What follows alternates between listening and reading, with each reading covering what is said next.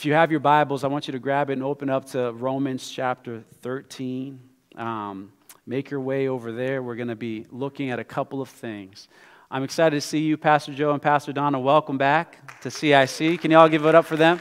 Pastors Emeritus of CIC, we're great that you guys are here, grateful. They'll be with us for fellowship after, so just make sure you say hello and wish them all a happy new year. Romans chapter 13. As you make your way there, my wife and I recently enrolled our son in this thing called KidStrong. I don't know if any parents here have ever heard of that, or if you've driven by a couple of spots and maybe you've seen it in some of the surrounding towns. But this is a program where, I thought at first they just want to take some of my money and put my kid to do some physical activity. But it's pretty interesting. Every time, every session, every week, Micah goes, and for about an hour, he runs through these guided physical activities and social interactions. And all of the activities, all of the moments where they get to do Q&As and sessions and answer questions or make affirmations, all of it is geared to strengthen him, to instill courage within him, and to instill this confidence so that these kids are picking up skills that are going to carry them through and flow into other areas of their lives. It's really fun to watch. And the great thing is, unlike swim school, I don't have to get in the water with him. I can just kind of, go along and encourage, and it's fun. But one thing I'm reminded of, especially this morning, as it's a brand new year, is a little mantra that they repeat each time. Every week, either the beginning or the end of the class, they'll go like this: I'm strong. I'm brave. I can do this. I can do this. And when I hear that, it's funny to see all these little kids shouting out these affirmations, and it's really electrifying when you're in the room. And this time of year, the beginning of the year, is a time where many of us make resolutions, don't we? We make these resolutions because we realize that there's something in our lives that needs to change, something in our circumstances of our lives that just needs a shift. So we set some targets. We make some decisions and we say, this year I'm going to firmly decide to do this. This year I'm going to firmly decide to not do that. And we make these statements. Anybody here ever made one of those? All right. However, let's take a survey real quick. How many of us reach the end of the year riding strong on those resolutions from January 1st? How many? Let me see some hands. 80% of us at least? 50%? 25%? I got some laughs. Oh my gosh. That's very bleak. That's bleak. Someone once said the problem with New Year's resolution is this: most New Year's resolutions, they're in 1 year and they go out the next. In 1 year and you're out with those very same the next. Many of us do not renege, re-enlist, renew the same resolutions. Maybe the lack of results, I don't know, could be a case, could be a cause. Maybe our inability to stick to it could be a reason. Maybe the constant new attempts. I tried one thing and the next year I tried that. I don't even know how many things I've tried already to make it all better. And so whatever the reason for you, many of us, unlike my son at KidStrong, the mantra for us is, I can't do this. So what's the point? I can't do this. Why go through this exercise? Why am I going to embarrass myself by saying to somebody in public, out loud, I'm going to do X, Y, Z? I'm going to read 2, 3, 4 books a month this month. I'm going to have a list. Gina did a great job, by the way. I was looking at her post. She read like 16,000 pages this year in her resolution, which was pretty cool. The problem is some of us just do not stick with it. We go into this attitude of, it's just not possible. I can't do this. But I'm curious, maybe could it be that we have a wrong relationship or perception or attitude towards resolutions? Could it be that maybe we need a perspective shift on how we do resolutions? Could it be that while we want our situation to change, if we were to just consider the fact that we're in relationship with God, God wants our character to change? Could it be that while we have a certain change in mind, God has something totally different in mind? I'm convinced that the work that God wants to do in us, church, is a lot greater and is a lot more important. It's a lot more eternal than shedding 25 pounds. The work that God wants to do in us is a lot deeper than getting organized in 2023. The work that God wants to do with us is a lot more critical than learning the newest and trendiest social media platform of today. Some of you guys want to keep up, and you feel, all right, this is the year. I'm going to finally catch up, and they've changed the platform altogether. See, God wants to do a deeper work in us. I want things to change in my life. God wants me to change. I want a circumstantial change. God wants a character change. You see, most of us don't need a resolution when we come to January 1st and the start of a brand new year. What we need is a transformation. Can someone say amen? A radically different way of living, a different way of approaching life, of going about this Christian walk. And the Apostle Paul in Romans chapter 13, he gave the people of Rome a little snippet of that. He was talking about transformation. He wasn't trying to give them a new resolution. He's trying to give them, hey, I want you to change the character of your being. I want you to go in power and grace. I want you to live in a different way. And so Paul talks about this in chapter 13. Are you there? Say amen. Let's look at 3 resolutions, if you could say, or 3 decisions, all right, that I believe will transform your life in 2023, but also beyond. If we could just approach the beginning of the year, not looking at what nuanced thing am I going to do, and what crazy obstacle will I be able to accomplish this year. If we could just change the perspective and say, can I make 3 solid decisions that I know for a fact I can fulfill? Because that's the key. I don't want to give you something that you're going to be like, great, PB, and then, yeah, I gave that up week 2, like many of our gym memberships. At the beginning of the year, somebody here needs to repent, of which I am one, and I don't renew my gym membership. It's been several years, maybe decades. But I want you to turn to your neighbor and say to your neighbor, I can do this. And turn to your other neighbor, the one that you ignored and you really need to talk to, say, you can do this. You can do it. Paul spoke in terms that every single one of us can understand. He packaged these decisions around concepts that most of us already do. So tell your neighbor, you can do this. All right. Father, I pray that you would help us and that you would make it simple, make it stick, and Lord, lead us through in Jesus' name. Amen. The spiritual transformation that I want to propose to you for 2023 is very mind-blowing. Here it is. Wake up. Say, wake up. Clean up. Dress up. Got it? All right, and I think that you guys can all do this because I see everybody here and you guys have clothes on. You guys are actually awake. Most of you. It's okay. So, let's look at the first one. First decision towards transformation in 2023. As we approach, if we could just change our perspective and decide to do this one thing, can we choose to, one, wake up? Paul says this, verse 11 of chapter 13, and do this, understanding the present time. Thank you, Lonnie. Thank you, Sam. Understanding the present time. The hour has already come for you to wake up from your slumber.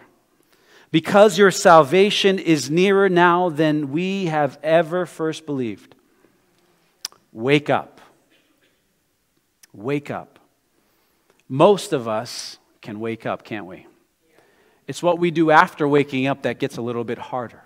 I don't know if you've heard that little poem that goes, Dear Lord, so far I've done all right today.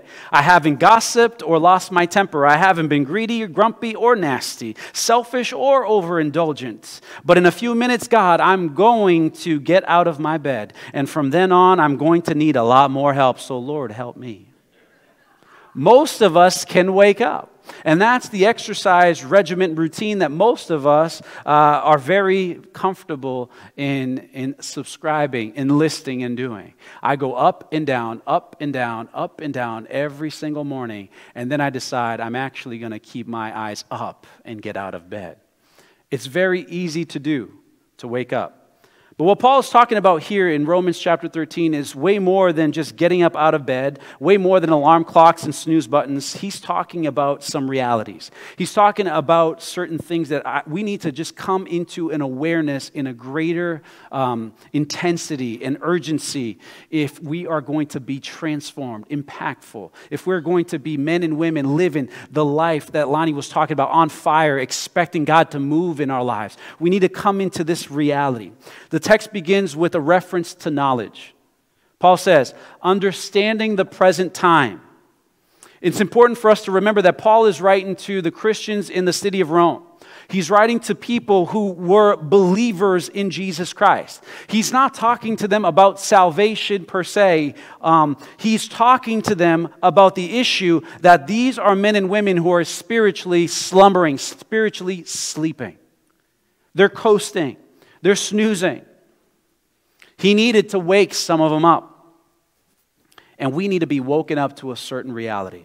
See, the Bible talks about salvation in a couple of tenses. The Bible talks about salvation in the past tense, the present tense, and the future tense. Have you noticed that before? As you read the scriptures, you have been saved. I have been saved. That's speaking to the theological term of justification. I have been justified because of the work of Jesus Christ. I have been justified just as if I have never sinned. That is a work that was accomplished back when Jesus died on Calvary, and then he raised himself up from the grave through the power of the Holy Spirit on the third day at Easter Sunday. And he conquered the spirit of death. He took back the keys of life, and he made possible life for every man. Justification. When we come into relationship with him, a past moment, a past action, we've become justified. But then the Bible also talks about us being saved. We are being saved. We are working out our salvation with fear and trembling. It is an ongoing process. That is speaking to the theological term of sanctification. We are being saved on a regular basis. It is a process. But then the Bible also talks about how we shall be saved. We will be glorified. That's the theological term, glorification. 3 tenses related to this idea, to this reality that Paul talks about in Romans chapter 13. I have been saved in the past. God wants to do something in my life in the future. He has a plan for my future, a plan beyond this life. Therefore, there is a connection here. If there was something in the past, something longing and coming in the future, there has to be a reality also within this present life today. And that's what Paul is trying to wake up the church to, this reality. Wake up.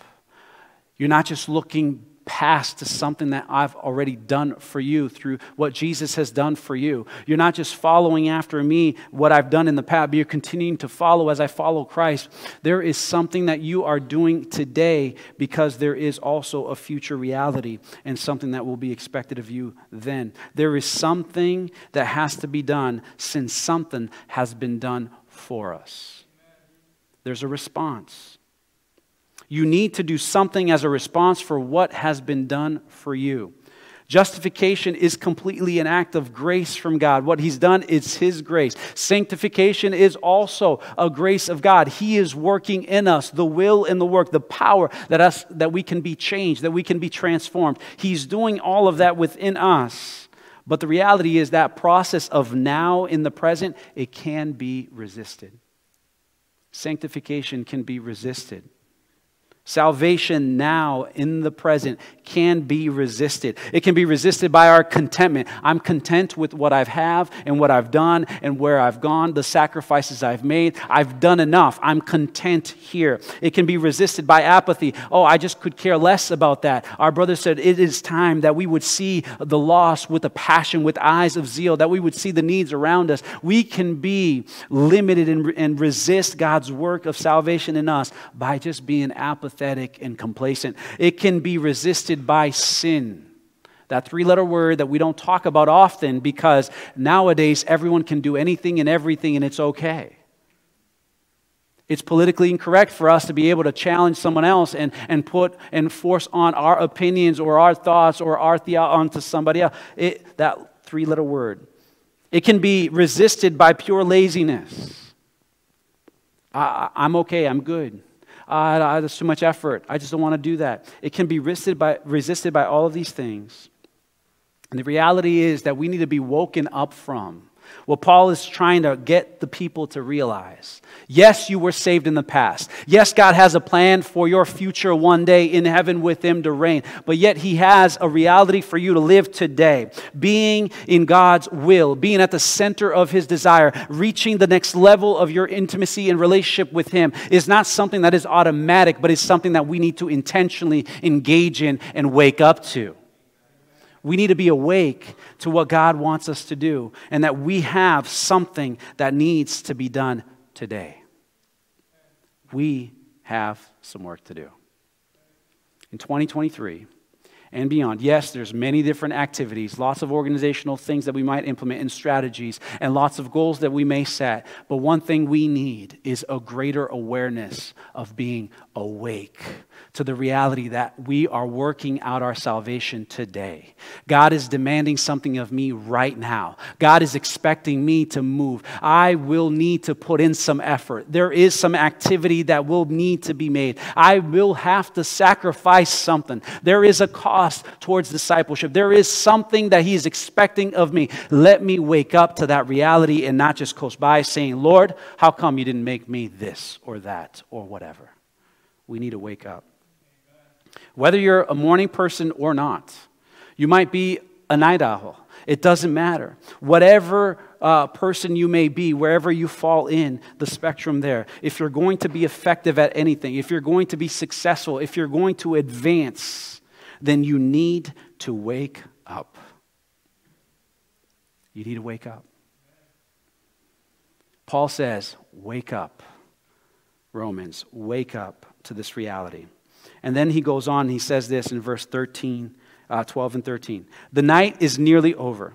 The day is almost here. So let us put aside the deeds of darkness and put on the armor of light. Let us behave decently as in the daytime, not in carousing and drunkenness, or not in sexual immorality or debauchery, not in dissensions or jealousies.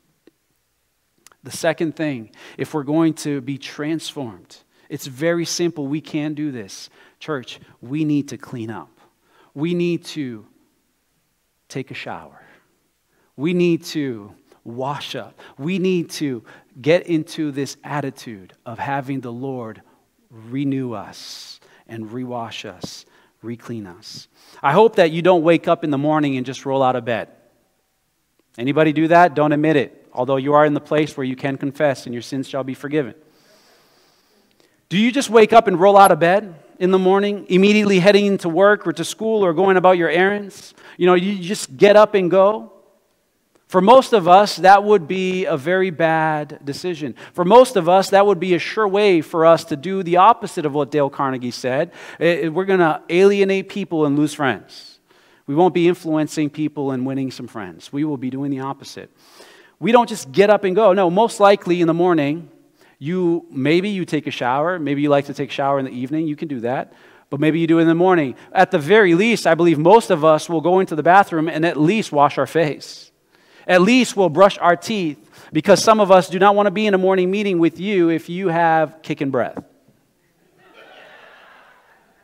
Matter of fact, if you're married, your spouse is going to turn over and roll over if you decide not to at least pop a mint in. Okay? Honey, come here. I just want to give you a smooch. Yeah, not interested. Not interested. Okay?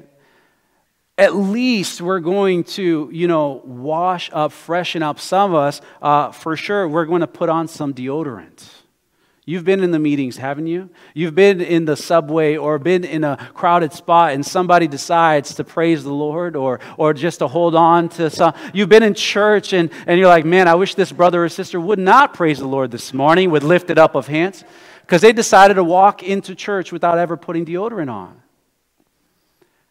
I joke and I make fun of the situation. Hey, if you're a circumstance and you can't do any of those things, talk to us. We'll help you out, all right? We'll see what we can do to help you out. But the point is, most of us have at least some sort of routine. If you are dating and the person says to you, honey, I wake up like this, man, just know that is not the truth at all. All right, if you're expecting that person to wake up all dolled up and makeup and everything and looking the best, the hair right on point, that's not true. Okay, those Instagram filters, that takes a long time to get ready. And if you look behind the scenes, it's totally a different scenario. There's a process. There's a physical cleansing. There is something in terms of getting clean that we do. Similarly, Paul is saying every Christian, every follower of Jesus, there has to be a spiritual cleansing process as well. You can't just get up and go. You've got to do some spiritual washing, some spiritual cleansing. If you can just endeavor to do this year, wake up to the reality there's work to be done, and then get clean. Start cleaning some things up because there is an expectation here. You don't just roll up out of bed. Paul reminds the Roman, Jesus Christ is coming back soon. Hebrews 9, verses 27 to 28, there's this idea and concept that Jesus Christ, He came, He died, that we will live, we will one day die. There's judgment. Jesus is coming back to judge. He's coming again. He is going to return. That idea is there. If they anticipated Him all those years before, now, nearly 2,000 years later, how much closer are you and I to that reality being fulfilled? Jesus is coming soon. Jesus is coming soon. Tell your neighbor, He's coming back. He's coming back. He's got a plan, and His plan will be fulfilled. He is returning, and He's got something for us. Friends, that reality is true. And here's another reality. Some of us that started the year 2022 did not finish out the year with us yesterday. And that reality carries over into 2023 and beyond. There might be some of us in this very room that will not reach the end of 2020. I'm not prophesying that. I don't want to do funerals. I don't want you to be attending my own in 2023. But here's the reality. That truth will follow us into 2023. None of us know the time or the day or the hour in which we will have our last day. Sooner or later, we are all going to meet Jesus. And either we're going to meet Him as the one who's going to say, "Welcome, my good and faithful servant. Enter into your eternal rest. Enter into your reward." Or we're going to meet Him as the one who's going to say, "Depart from me, I never knew you." Every one of us will reach Him one day and meet Him face to face. This coming new year should remind us that, time is always moving forward. It's like that track in Space Jam that goes, "Time keeps on ticking, ticking, ticking into the future." Have you ever heard that song? That concept is going and going and never changing and never ending until God fulfills the purpose that He has with time. While the earth is, there will be summer and winter. There will be all that God has ordained until there is no more in His perfect plan. That should bring us into this view. Just like Job spoke when he was writing, when the Bible writer wrote of Job's experience, "My days are passing faster than the weaver's shuttle." Time is slipping by. And rather than us thinking every year that the clock strikes midnight on New Year's Eve, that, hey, I'm getting older, we should just be thinking this new reality. I'm getting closer. I'm getting closer. Every day that is done, I'm getting closer to Jesus coming back. Every day that is done, I am closer to meeting my Maker. I am closer to the day that I get to witness Him and experience from Him all that He has in store for me. Every single day, we are getting closer. Paul says we are closer than ever before. If this next year would indeed be the year of the Lord, question, how would we live different? If this next year indeed was the year of the Lord, how would that impact our lives on a regular, daily basis? Are we concerned about getting more organized and reading more books or, accomplishing this feat or that feat? Can we restructure and keep it simple? Can I get dressed up because I'm getting closer to my Lord? And practically, he goes on and gives them a roadmap. He talks about several different things. But the point here is this. Let's not gamble with our eternity, church. Can we, every single day of this year, as we move into this new year, can we decide to not live like some who say, hey, you know what, I'm going to repent at the last moment that is possible in my life. The reality is none of us know when that moment will be. So why gamble with that reality? Why not get dressed up right now and change what we need to change? See, Paul challenges his hearers, and he challenges us by extension to be transformed. Say transformation. He wants us to transform our lives and experience God's transforming power by cleaning up our acts, by changing some things in our lives. The Christian is to live as though the final day has actually already arrived, as if Jesus Christ, our Lord and Savior, is standing right here next to me.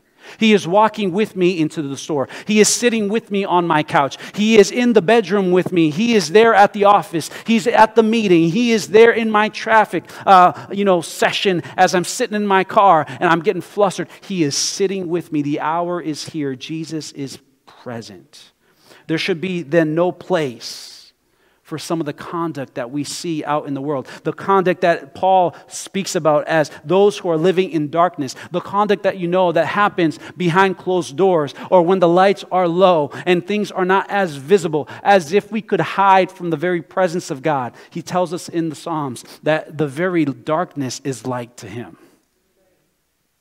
We are not to live in the conduct like that. Paul describes the manner of their life in these 3 couplets. He talks about emphasizing the first one that deals with intemperance. Don't live your life intemperately. Don't live your life without any limits and boundaries. Don't live your life in sexual misconduct. Don't live your life in contention and quarreling and issues with your neighbor and your brother and your fellow man. He wants us to wash ourselves from all activity that is anchored in unbridled passion.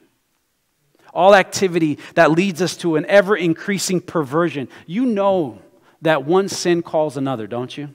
Misery loves company, don't you? Have you ever heard of the illustration that if you want to keep a certain type of crab in a bucket, you don't just you don't even have to put a lid on it. Just throw another crab in there. The minute the first one starts reaching out and climbing out, the other one will reach back up and pull him down. Misery loves company. Sin invites more sin. Debauchery will cause you to go into more things. Drunkenness will take you into deeper things and bigger problems. And so he starts talking about all these different things. Wash them off. Wash off the late night beer bashes and the happy hour of revelries. Wash off the online voyeurism and the extramarital affairs. Wash off all the hostile rhetoric and the readiness to cut someone down to size just because they got on your nerves. Wash off every single determined, selfish act that seeks to elevate your own pleasures. Wash it off. That's what Paul is saying. Wash off the deeds of darkness. Friends, the opposite of living for God isn't living for the devil. Did you know that? Like we know that there is a cosmic battle happening. There is, we're not fighting against flesh and blood. That's a reality. But you got to understand that living not for God does not mean that you're living for that. It just means that I'm living for myself. Living for me. Maybe you look at these 3 couplets. You look at these, this is not an exhaustive list of sins. These are just a few things that are most common to man. Things that are very easy to get into. And by the way, if you look at the recent series that we've been doing of easy sins that come into the church, these are things that also infiltrate and come into God's people's lives. And so maybe you look at this and say, yeah, I'm good. 2023, I'm awesome. I don't have that. I don't get drunk. Kudos. I'm excited for you. Praise the Lord. You know what? I don't have an affair, so I'm faithful to my spouse. Amen. Praise the Lord. But here's the reality. That it's not just if it's not just these things. Is there anything within your life, any habit, any attitude, anything that exists to only serve you, your way and your way alone, your desires, your pleasures, and that is the end all and be all? Is there anything related to that? Wash it off. Wash it off this year. The good news is that you can hop in the shower. You can brush those pearly whites. You can, because it tells us in the Bible that we can approach the throne of grace with boldness.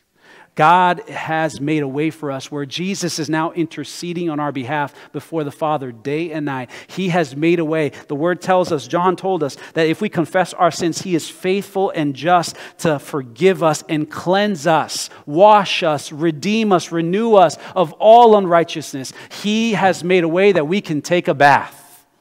We can wash ourselves. Whatever we've done in the past, whether it's one type of sin or another, the good news is that there is forgiveness at the cross of Jesus Christ. There is a way that He has made for us, and we can be cleansed of all of that. And then in that shower, the only place that I will sing, we can say, I have been made whiter than snow.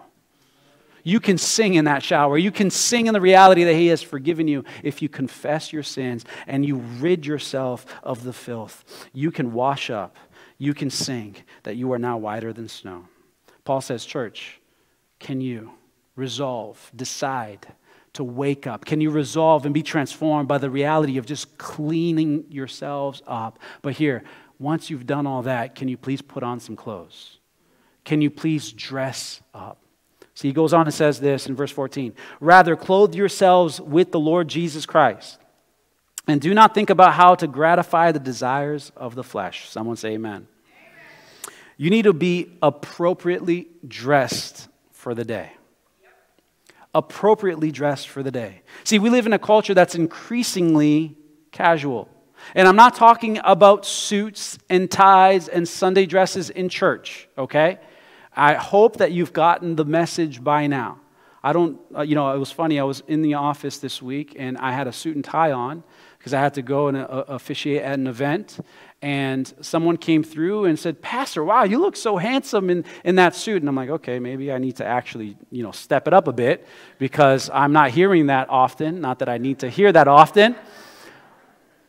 But I want you to understand and pay attention. I'm not talking about stepping in because to church in your Sunday's finest, all dolled up, dressed to the nines, suit and tie. That's the only attire. It's got to glitter and have glamour, and we have to go as if we're going to the prom or to the Oscars or to a red carpet event. That's not what I'm talking about, because the reality is so many people, when they see that as the expectation, it alienates them from church. I've heard of people who've come into church and at the door they've been told, we don't dress like that here. And people have walked away and missed the message of hope of the gospel because an usher at the door said, hey, you don't look good enough to be in God's house. I'm not talking about dressing in that vein. So do you understand that right now? Please say yes. Okay. What I'm talking about can be observed when you visit Walmart. Have you ever gone to Walmart? Our culture has become increasingly more casual. And that is a very loose term. Just look at the memes. They're not flattering. If you have, accountability partners for your online activity, don't look up the meme because, you might see people there in like beach attire. And it might set off your filters, okay? But here's the deal. It is not flattering. You go to Walmart, and let's just say that the issue of the day is not overdressing. It's not a big danger in our culture. The pictures will show it. This is my personal conviction. You can take it or leave it. I'm not prescribing it to anybody. But I think if you're too sick or you're too tired to get out of your pajamas, then you probably are too sick or too tired to go to the store. That's me. Okay, my wife gets on my case because she says, you're not even going to wear your sweatpants? Like, people go to the gym like that. You can leave the house and go to the store. I'll go back in and change and put jeans or whatever because I just don't feel comfortable. That's me, my personal conviction. I'm not saying that you're sinning if you choose to go in your pajamas to work. That's on you. That's fine. Let the Lord speak to you. And that's fine. That's okay. All right?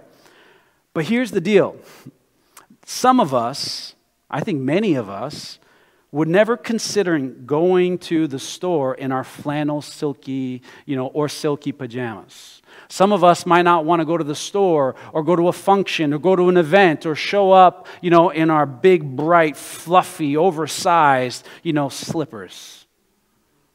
You know, some of you have like characters because you got kids on your slippers. You might not want to go with those to work. I understand. We wouldn't dare do that in certain scenarios. But what we don't often realize is that sometimes we're not spiritually dressed. Paul says, clothe yourselves with the Lord Jesus Christ. The ESV puts it this way, put on the Lord Jesus Christ and make no provision for the flesh. The analogy is of a soldier who is donning on his armor, a soldier who is putting on his weapons of war, his clothes and armors of war. He is putting on something that he needs, casting away the blanket, throwing away the comforter, taking off the silky smooth pajama that will not do him any good, and putting on some armor as he goes out. Notice its intentionality. Paul is calling the Christian to be intentional. If you don't like where you are spiritually, if you have not experienced God's power and move in your life currently, then you know what? Maybe there needs to be some more intentionality on you getting dressed properly for what's at stake. If you're going to keep doing what you're doing, you know what the analogy goes and says, you're going to get what you've always gotten. The word provision, it literally means a vision or a thought in advance. It talks about making a plan. So what Paul is saying is, I want you to put on Jesus Christ and make no thought in advance, make no preparations. How many of you guys have ever gone camping before? So you plan to, when you're camping, if you're going to be there for a while, most of us plan to eat while we're there. So you might make a provision and a plan to take some food, to take some cooking utensils, to take some, provisions in which you will be able to assemble your food and eat your food. We make some provisions. So when you go into battle, make some provisions. Don't make the provisions that's going to allow you to lose while you're in your battle. Don't take with you the things that will feed your flesh and cause you to actually be disqualified while you're fighting the battle. Don't take things that will detract from the mission and the vision and the purpose that God has for you, but take that which is going to help you. So, I think we have the picture. Paul's calling us to wake up. There's work to be done here and now. There is things that we need to wash ourselves from. We need to say good riddance. And then we got to put the opposite on and say, I'm going to clothe myself with Jesus. Because it tells us that we can clothe ourselves in His righteousness. It's not my own. It's not what I've done. It's what He's done for me. It's how He has paid the price. And the empowerment that He gives me through His Holy Spirit. I need to take that on and don that every single day. Empowered to live and fight. Because yes, there is a battle happening all around us. Lay siege to the flesh and starve it out. As we go into prayer and fasting this month, lay out your flesh and say, I'm going to starve you and I'm going to put on the armor of God. I'm going to put on the spirit man. I'm going to put on the thoughts of God, the meditations on the Word. I'm going to put on God's ways and His plans. I'm going to meditate on His plans for me and put on Jesus Christ, letting go of all those other things. If it's unkind words you got to let go of, let them go. If it's, technology that's causing you to stumble, you let it go. Figure out whatever it is that you need to let go. If it's somebody, if it's a place, if it's a season, whatever it is that you have brought into your life, you've made provision for, you've been dressing yourself in, you need to let that go and choose what Christ offers instead. To dress up this new year is going to mean that some of us are going to put some people out of our lives. Maybe you got to put someone out of your life. Maybe you got to put a habit out of your life. Maybe you're going to have to put out a certain thing within your home out of your life. I don't know what it is, but the reality is there is an intentional thing you need to do if you're going to experience God's favor, grace, and success this year in your life. You need to deliberately, consciously accept the lordship of Jesus Christ. You might not know what it is, but here you can cover it all. Every single day, Lord, I choose to put on your lordship. I choose to say, you are leader of my life today. Many years ago, there was these bracelets that came out, and then people started putting it on bumper stickers and on TVs, on ads, on anything Christian. There would be this monogram, WWJD. You know what that is? What would Jesus do? Every single day, what would Jesus do? I need to put on Jesus. What would you do? You're here with me, Lord. What would you do in relationship to this Netflix show that I am watching? My wife sent me a meme, and it was this guy who's watching Netflix. He's like, every Christian, when they realize that the show just went a totally dark road, and you're like, yep, not me, not what I need. Maybe that's what we're going to need to do. Lord, what would you do here? Would you continue watching this? Or would you say, I got to close this down? Lord, should I be talking to my neighbor this way? Or am I going to put you on and say, I'm going to choose love? At every turn, Jesus won people over with love. He won people over with grace. He won them over again with forgiveness. We need to choose the deeds of God. I'm going to invite the team to come up. We're going to make it very practical, and we're going to step into communion in just a moment. There's a story that goes like this. There was a golf club owner who was lounging around his club late at night, and he was dressed in drabby clothes. The police grabbed this man, and they saw him just lingering and loitering, so they grabbed him and took him to jail. To much of their regret, they realized that this man was actually the owner of the club. This man was missing the right clothes. He didn't look the part. Friends, this morning, on this very first day of 2023, my question is, what are you wearing? Not clothes-wise. What are you wearing in terms of your relationship with the Lord? What are you wearing in terms of the attitudes and activities and the things that are surrounding your life? The things that comprise your lifestyle. What are you wearing? When others look at you and what you are donning, what are they seeing? Friends, did you wash up or just roll out of bed? I was told when I was younger from my mom that when we sat at the table, I was to remove my baseball cap or whatever it is I had on my head before we ate. Some of us have rolled out of bed and we got a wild mane going on. We've rolled out of bed, we haven't, maybe brushed our teeth.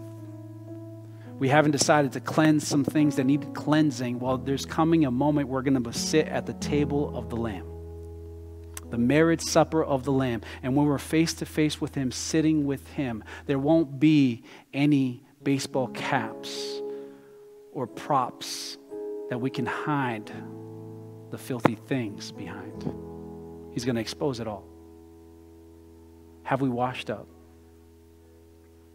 Are you fully awake and aware? The truth is, church, you can do this. There's so many things and so many ways that you can pursue success, efficiency, growth, God's plan for you in 2023 and beyond. There's a lot of things you can add to your life in terms of goals and resolutions. There's a lot of things. And I'm not saying that those things are bad. There's great books out there that you can read and that you can figure out how to habit stack and set yourself up for success and figuring out your rhythms and your timing and how you tick and what works for you. There's lots of great resources for that. And you should be looking to improve, because the reality is experiencing all that God has for us is not automatic. There's work to be done. But here's what you can do. I can tell you this. I know you can wake up. I know you can clean up. I know you can get dressed. You don't need to lower your standards this year and so you can stick to your resolutions by the end of the year.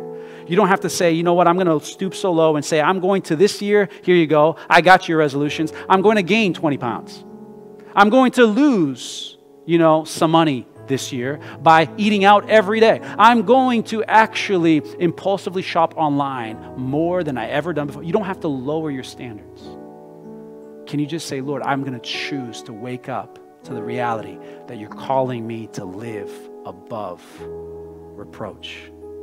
You're calling me to sacrifice. You're calling me to do something. You're calling me to clean up my act. You're calling me to dress in you, with you, model you, that others, when they see me, they see you.